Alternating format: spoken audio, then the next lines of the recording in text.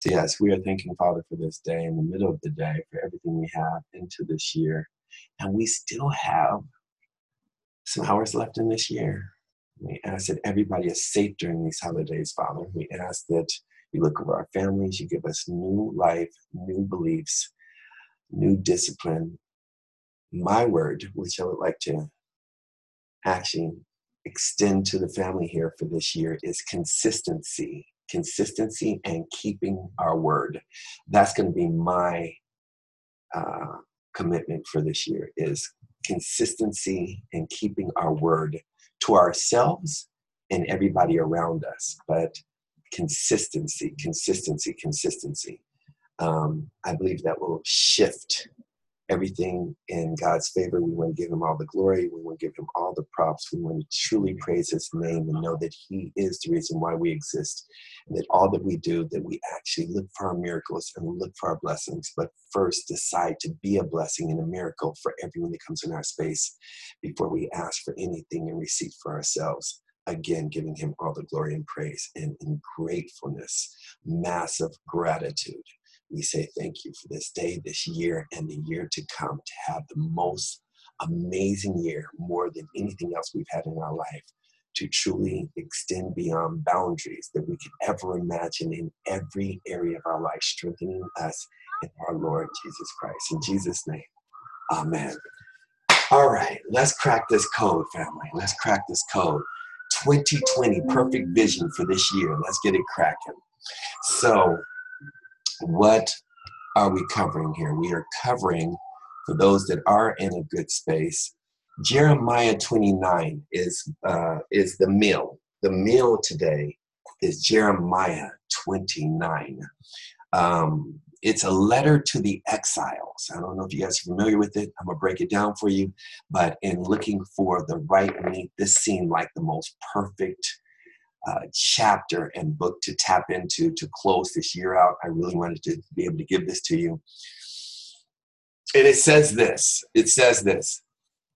This is the text of the letter that the prophet Jeremiah sent from Jerusalem to surviving elders among the exiles and to the priests, the prophets, and all the other people Nebuchadnezzar had carried into exile from Jerusalem to Babylon.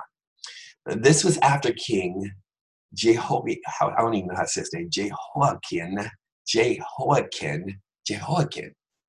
and the queen mother, the court officials, and the leaders of Judah and Jerusalem, the skilled workers and the artisans, had gone into exile from Jerusalem when they were exiled. He entrusted the letter to Elasah, the son of Shaphan, and to Gemariah, son of Hilkiah, whom Zedekiah, king of Judah, sent to King Nebuchadnezzar in Babylon.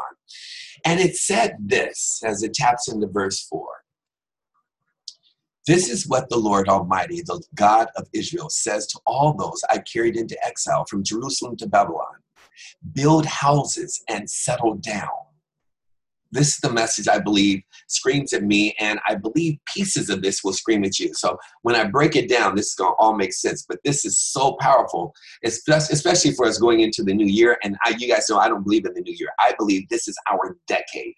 So, and my life right now is being planned in a decade. I don't even see 2020. I see 2020 to 2030 and building my legacy, our legacy, and what we're doing for a lifetime, that we want to be, I have this picture. I'm sorry, I'm going to ad lib as I go through this. If you guys actually remember The Godfather at the last scene when he was playing with the grandson and he just passed out and died in the garden, I want to die with a smile on my face, like in the biggest way, with children's and legacy. And as we talked about in Ruth and as we talked about in Matthew, what we do right now is going to truly precede us way beyond our life in this body right now. So it's going to actually carry on for things that are going to happen that we don't even understand 2 and 3 generations past us. Whether you have children or you don't, it's going to pass on. Your actions today are going to redirect how history is written. Does that make sense? Are y'all following me on that so far?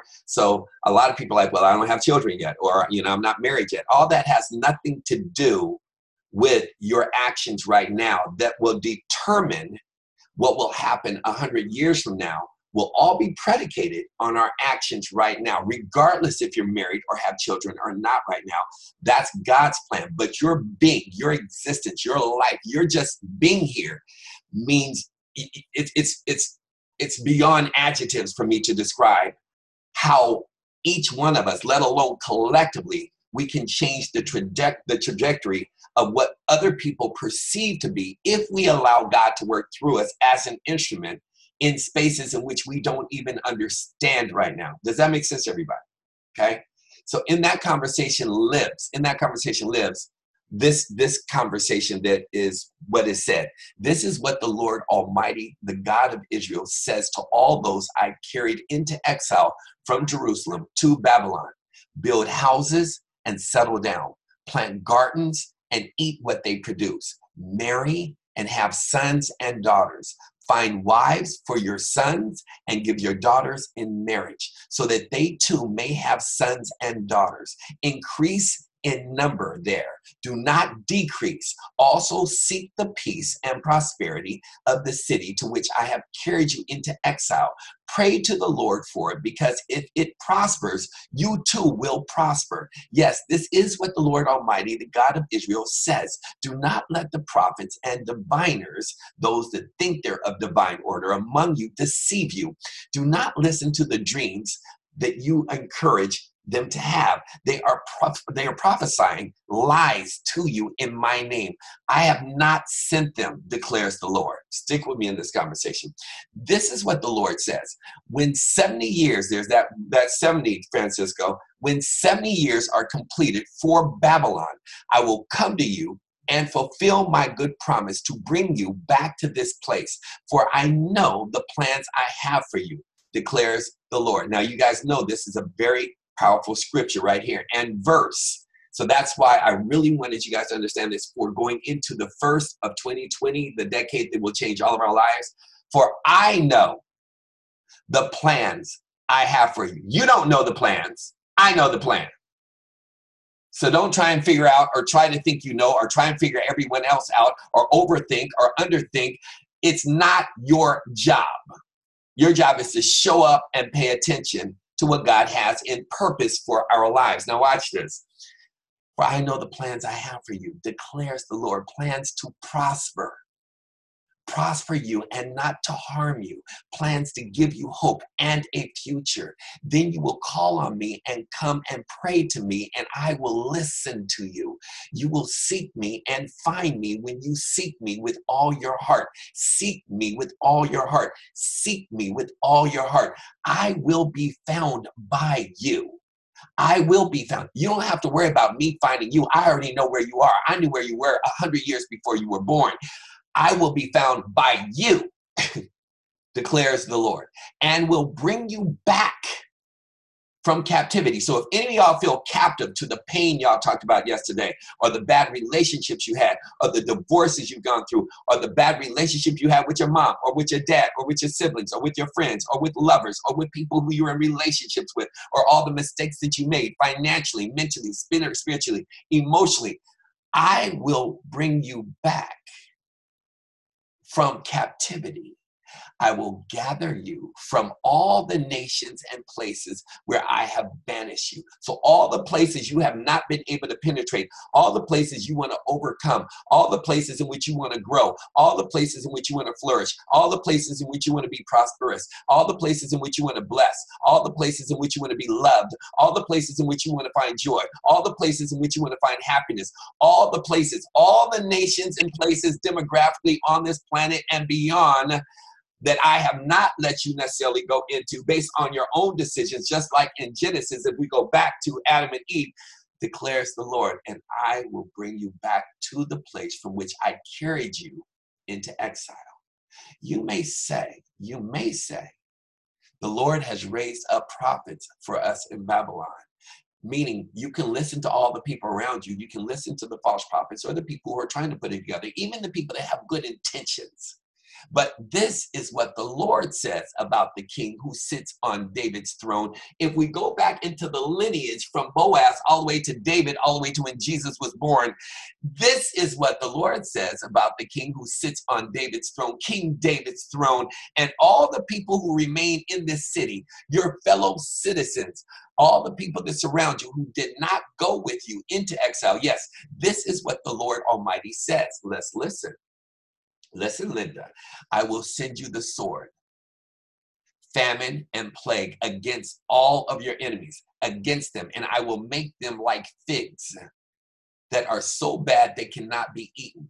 I will pursue them with the sword, famine, and plague, and will make them abhorrent to all kingdoms of the earth, a curse and an object of horror, a scorn and reproach among all the nations where I drive them, for they have not listened to my words, declares the Lord. Words that I sent to them again and again. Remember, we said, hey, how many chances do you need? Again and again, I sent by my servants, the prophets, the three wise men, if you will, and you exiles have not listened either, declares the Lord. Verse 20, therefore, hear the word of the Lord, all you exiles from whom I've sent away from Jerusalem to Babylon. This is what the Lord Almighty, the God of Israel, says about Ahab and of Koliah and Zedekiah, son of Maaseiah, who are prophesying lies to you in my name. Meaning, don't listen to every pastor, every minister, and every person that holds a Bible in their hand, because if the word did not come from God, it doesn't matter where they're prophesying from and what they're changing around or creating for you to hear based on a delivery that they want you to interpret the way they want you to interpret it. He says, I will deliver them into the hands of Nebuchadnezzar, king of Babylon, and he will put them to death before your very eyes.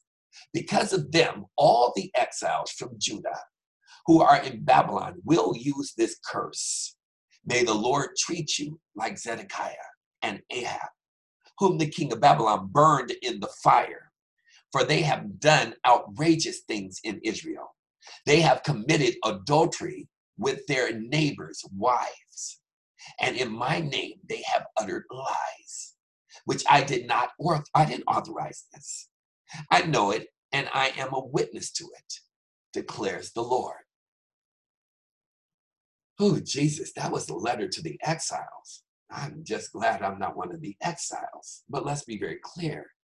The message to Shemaiah.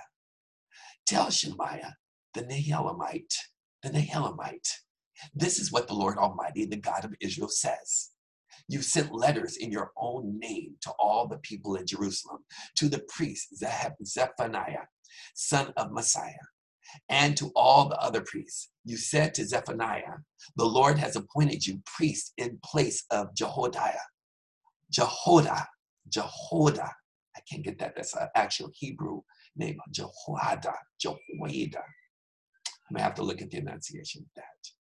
To be in charge of the house of the Lord, you should put any maniac who acts like a prophet into the stocks and neck irons. So why have you not reprimanded Jeremiah from Anathoth, who poses as a prophet amongst you? He has sent this message to us in Babylon. It will be a long time. Therefore, build houses and settle down, plant gardens, and eat what they produce. Zephaniah, the priest, however, read the letter to Jeremiah, the prophet. Then the word of the Lord came to Jeremiah. Send this message to all exiles. This is what the Lord says about Shemaiah, the Nehelamite.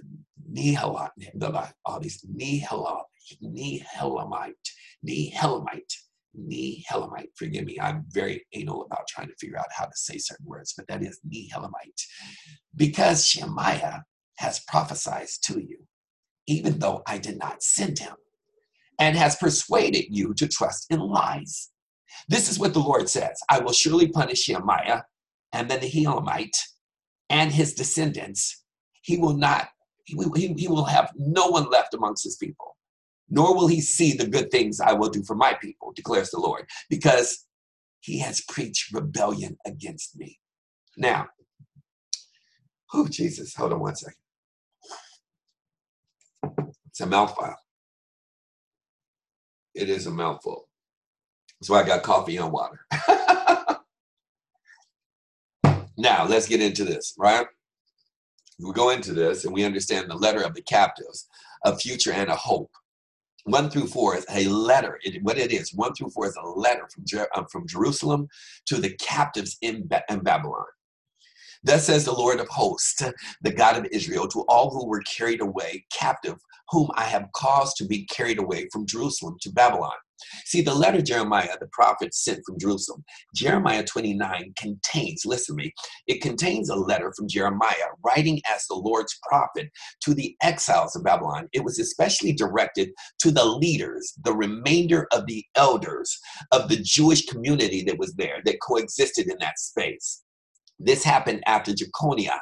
See, Jeconiah was taken to Babylon in 598. I love this because it actually allowed me to go and do research combined with what I did in the Roman Byzantinio. If you go into Byzantine, if you understand history of Roman times and what happened as it merged to Greek times, this was taken in 598 BC, before Christ was born.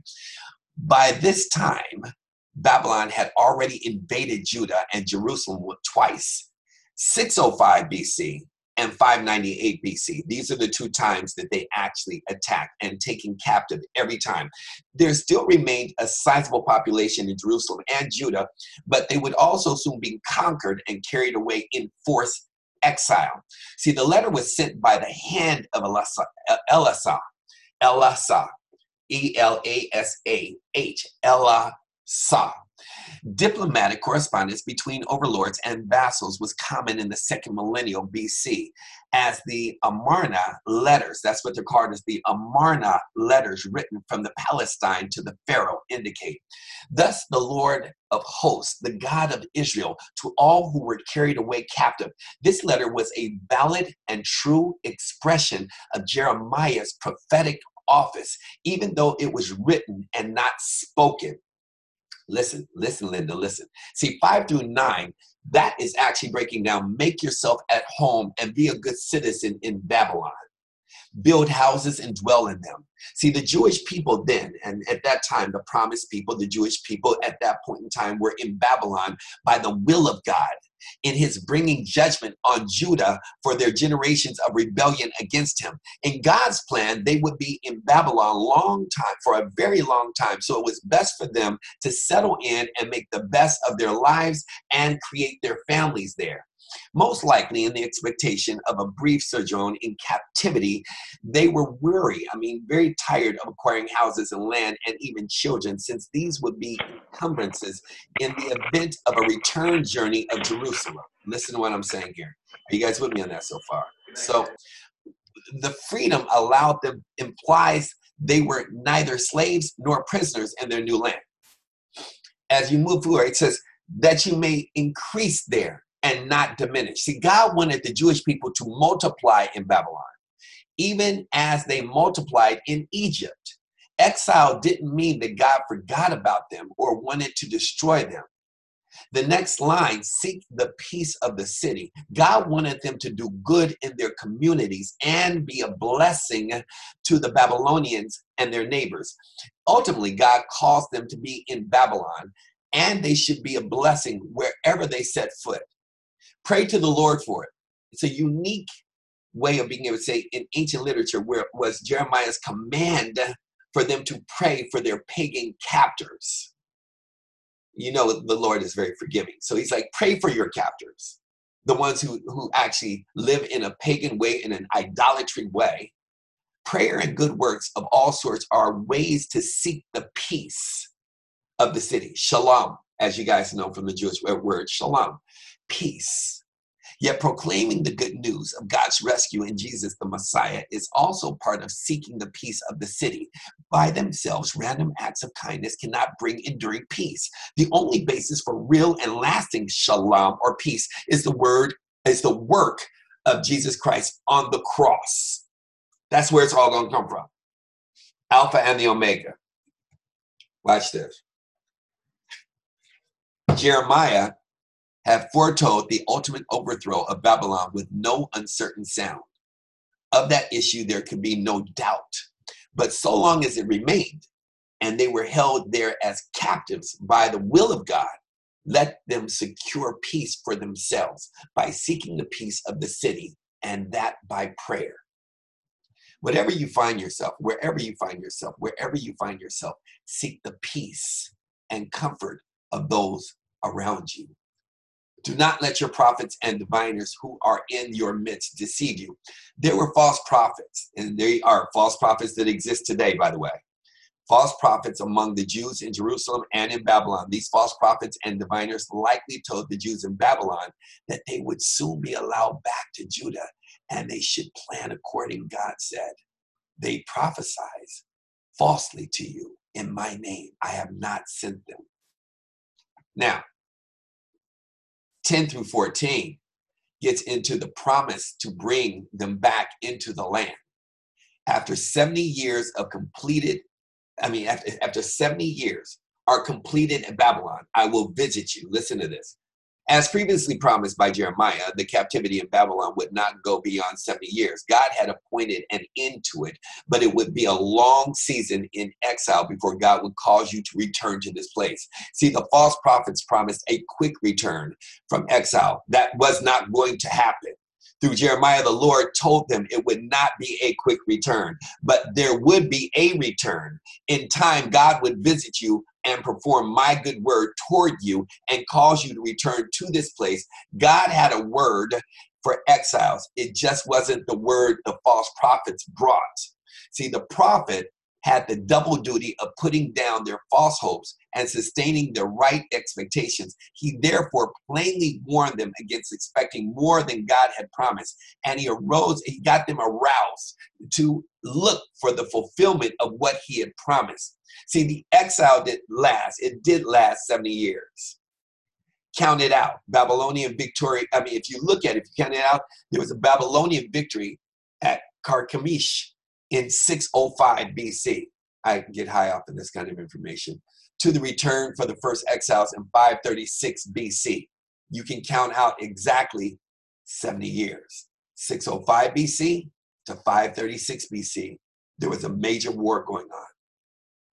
For I know the thoughts that I think toward you, says the Lord. God knew his own thoughts toward these exiled Jews in Babylon. They did not know or did not remember his thoughts towards them.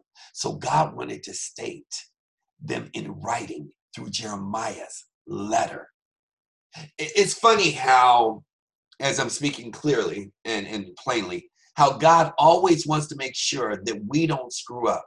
You guys remember when we had the conversation in the scripture about how he had to come back and clarify the 10 commandments on Moses' part? And now he's coming back and he's clarifying and making sure that you don't mess up anybody else's false prophets or any other man or woman's conversation that he's given to Jeremiah. He's like, look, you heard this by other prophets. Let me put it in writing for you and let me inspire this through Jeremiah so you get it. See, I want you guys to get this. And see, listen to this. Listen, Linda. They did not know or did not remember his thoughts towards them. So check this out. God thinks about us.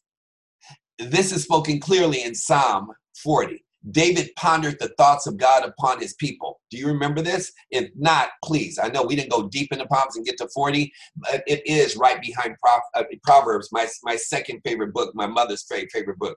Your thoughts toward us cannot be recounted to you in order. If I would declare and speak of them, they are more than can be numbered. Psalms 40.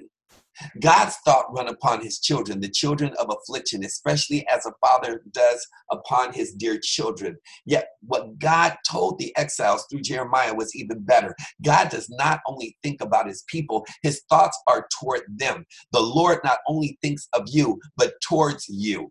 His thoughts are all drifting your way. They are all focused on each one of us individually. Furthermore, we may not know God's thoughts, but he says, I know the thoughts that I think towards you. Brethren, when we cannot know the thoughts of the Lord because they are too high for our conception or too deep for our understanding, know that the Lord knows that he knows that he knows.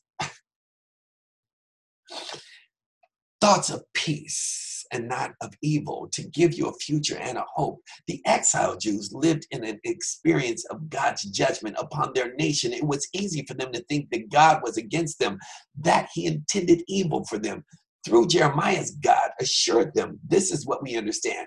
He assured them that his thoughts towards them were of peace, and that in his heart and mind, he had a future and a hope for them. For each one of us, we have a future and we have a hope if we can get out of the rearview mirror. If we can stop living in the past and stop blaming others and stop holding our pain hostage as a memory for what? The future and the hope was not only expressed in a return from exile. God has a special purpose in allowing the captivity of his people in Babylon. It was to scatter synagogues and the Old Testament in preparation for the gospel. Jeremiah's words, hope and a future, are literally an end and an hope, which is a, listen to this. It means a hopeful end. Meaning you will end up in nothing but joy if we follow his word. You will call upon me and go and pray to me, and I will listen to you. What does that get? If that's a promise and that's God's word, how many times have we talked about us having our own personal relationship with God so that we can actually talk to him and at the same time listen to him? Too many times we're just talking at him. A lot of people are like, he's not hearing me. No, he hears you when you decide to have an authentic conversation and be a transparent person that he has created for his goodwill, not for your own. And not ask for forgiveness or help only when you're in hard times. This helped define the future and the hope that God had for his exiled people. Though they were not in Jerusalem and could not perform the appointed temple rituals, God would still listen when they prayed. Their prayer and God answers were part of the future and hope. See, you will seek me and find me. God would not hide from his people. He won't hide from us. If we seek him, they would not suffer under the dark sense that God could not be found. Their seeking and God's revealing were part of the future and the hope. I will bring you back from captivity. This was a further aspect of the future and hope, that God would not only bless and be with them in Babylon, but allow all his people to eventually come back to his and their promised land. 15 through 20, God displeasures with those who remained in Jerusalem and Judah. Broken down concerning your brethren who have not gone with you into captivity. Many among the exiles in Babylon believed, in fact, I'd say most, that those who had not even yet been carried into captivity were somehow better than those who had been taken away. Perhaps there were prophets who encouraged this thinking. God told the exiles that those who remained would face severe judgment. This is crazy, like rotten figs that cannot be eaten. That's just nasty. Jeremiah 24 told the parable of the basket of figs. So if you guys ever want, if you have some extra time and you want to really go into this book of Jeremiah, past 19, in Jeremiah 24, the whole parable of the baskets of figs is huge. And here the picture is repealed and repeated and reviewed. Those who remained in Jerusalem and Judah were like the rotten figs, not the good ones. Their fate was so bad that it was cursed, an astonishment, a hissing, and a reproach among the nations. Do not envy the state of Zedekiah, who sits on the throne of David, nor that of the people who are now in the land which ye have been carried captive, because they have not heeded my word, says the Lord, neither would you heed. It wasn't as if those already taken into captivity were righteous, and those who remained were far more wicked. That wasn't the case. It seems what God most objected to was the sense of superiority and favor that those who remained in Jerusalem and Judah held on to in their elitist mindset. The message to certain individuals in Babylon in 21 through 23, the message to the false prophets, Ahab and Zedekiah, concerning Ahab, the son of Koliah, and Zedekiah, the son of Messiah.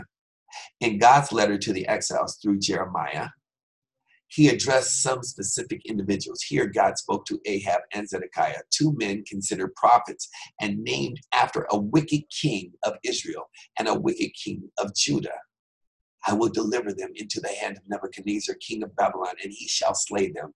Apparently, Ahab and Zedekiah were among the prophets who lied to the people of God, telling them of Nebuchadnezzar's weaknesses and the soon restoration of the Jewish to the land of Judah. Not only were they wrong generally, they were wrong regarding themselves personally and would soon be executed by the king they said was fading in power and influence. The Lord make you like Zedekiah and Ahab. This would become a proverb among the Jews in Babylon, in the Babylonian exile. These men died such terrible deaths, roasted in the fire, that one could curse others by wishing their fate upon them. Literally, the Bible says Nebuchadnezzar roasted them. That just sounds so painful, which was the proper punishment for treason in the Hammurabi's code. They have done disgraceful things in Israel, have committed adultery with their neighbors' wives. These men were unfaithful with their lives and with their words. Though their unfaithfulness was perhaps not public knowledge, God was a witness to it all, would hold them to an account. 24 through 28, the message to the Shemaiah. The Lord has made you priest. The second message was to the Shemaiah, the Nehelamite, who sent letters to the high priest of Zephaniah, telling him to stop and punish every man who is demented and considers himself a prophet, meaning Jeremiah and perhaps others. Demented, D-E-M-E-N-T-E-T.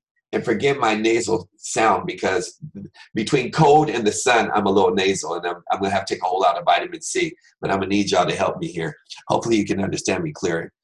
Demented here in an ecstatic rapture is what demented mean, such as it appeared in the prophets, whether true or false, when under the influence, the one of God, the other of a demon. And this is a reference of 2 Kings 9:11. Zephaniah was a priest after the good and godly Jehoiada. I keep messing that one up. Jehoiada.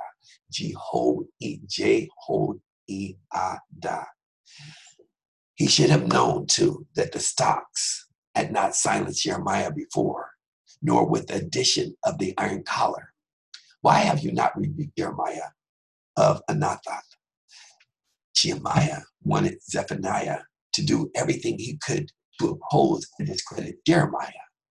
Shemaiah wanted Zephaniah to do everything he could to oppose and discredit Jeremiah, denying his message that they would be in exile for a long time and should make the best of it. 29 through 32, the judgment to come upon Shemaiah. Zephaniah, the priest, read this letter to the hearing of Jeremiah. When the letter from Shemaiah came to Jerusalem, and Zephaniah, Jeremiah, heard the letter exalting himself and criticizing Jeremiah, behold, I will punish Shemaiah. God directed Jeremiah to respond with a prophetic declaration against Shemaiah. God would punish his false prophet and his family. They would die out with no descendants and never see the good that I will do for my people. One reason to keep faithful to God, one amazing reason to stay faithful to God through the difficulties of life is simply so we can be around when God does remarkable good things for his people. Jesus. Okay. And I'm just saying. So if you look at this, stick with me. If you look at Jeremiah 29:11, listen to this right here. Listen to this. It contains a precious promise held dear by Christians all over the world. It is also like one of the most misapplied verses in all the scripture. In this verse, 29:11 is what I'm talking about if you want to actually take note of it. In this verse, Jeremiah affirms that God is in control, and moreover, he has good things in store. For I know the plans I have for you, declares the Lord, plans for welfare and not for evil, to give you a future and a hope. See, comforting words to be sure, but what does Jeremiah mean by this? Some have taken this verse and applied it to themselves and others in an unqualified way. God loves you and has a wonderful plan for your life, they say. He has mapped out the course of your life, and you only have to be obedient to him to step into his blessing. Some go further and say this verse promises earthly prosperity, health, and wealth, are what a lot of Christians will actually tell you. We are not to settle for second best. We are children of the King. In this view, suffering and deprivation signal a lack of faith. The context of Jeremiah 29:11 indicates that it is not meant as a blanket promise of worldly blessings. Okay? They say that three of the most important factors when it comes to truly buying real estate are location, location, location. If anybody understands real estate, it's always location. Similarly, the three most important factors when it comes to understanding a given passage in the Bible are context, context, context. When texts are isolated, they can be made to mean almost anything, but when they are read in context, they are intended meanings to become clear. In the context of Jeremiah 29:11, it indicates that it is not meant as a blanket promise of worldly blessings. Jeremiah, the prophet, ministered before and during the Babylonian exile. When the southern kingdom of Judah suffered the covenant curse of expulsion from the promised land for its continued unfaithfulness to the Lord. This is also spoken about in Deuteronomy and Chronicles. Jeremiah had warned the Judahites that punishment was coming. And he pleaded with them to repent of their what? Idolatry and evil doing. Those two things went hand in hand. When they did not, he prophesied that Nebuchadnezzar, the king of Babylon, would conquer Judah and Jerusalem and carry off the people into exile. Even in the midst of this prophecy of punishment, there was a silver lining of hope. The exile would be long, but it would not be permanent. See, God purposed to chasten his people, but he would not destroy them utterly. He would, in fact, bring them back to their land after 70 years. Moreover, the Lord promised to bless the people during the exile. This promised blessing is the subject matter of chapter 29, which conveys the contents of a letter that the prophet sent to the people in exile. In 29:1, he says it stated plainly in the first verse. God encourages the people to build houses, to marry, and give their children in marriage, to plant vineyards, and to seek the welfare of the city. These blessings are a reversal or suspension of the covenant curses in Deuteronomy 28:30 through 34, so you guys are clear.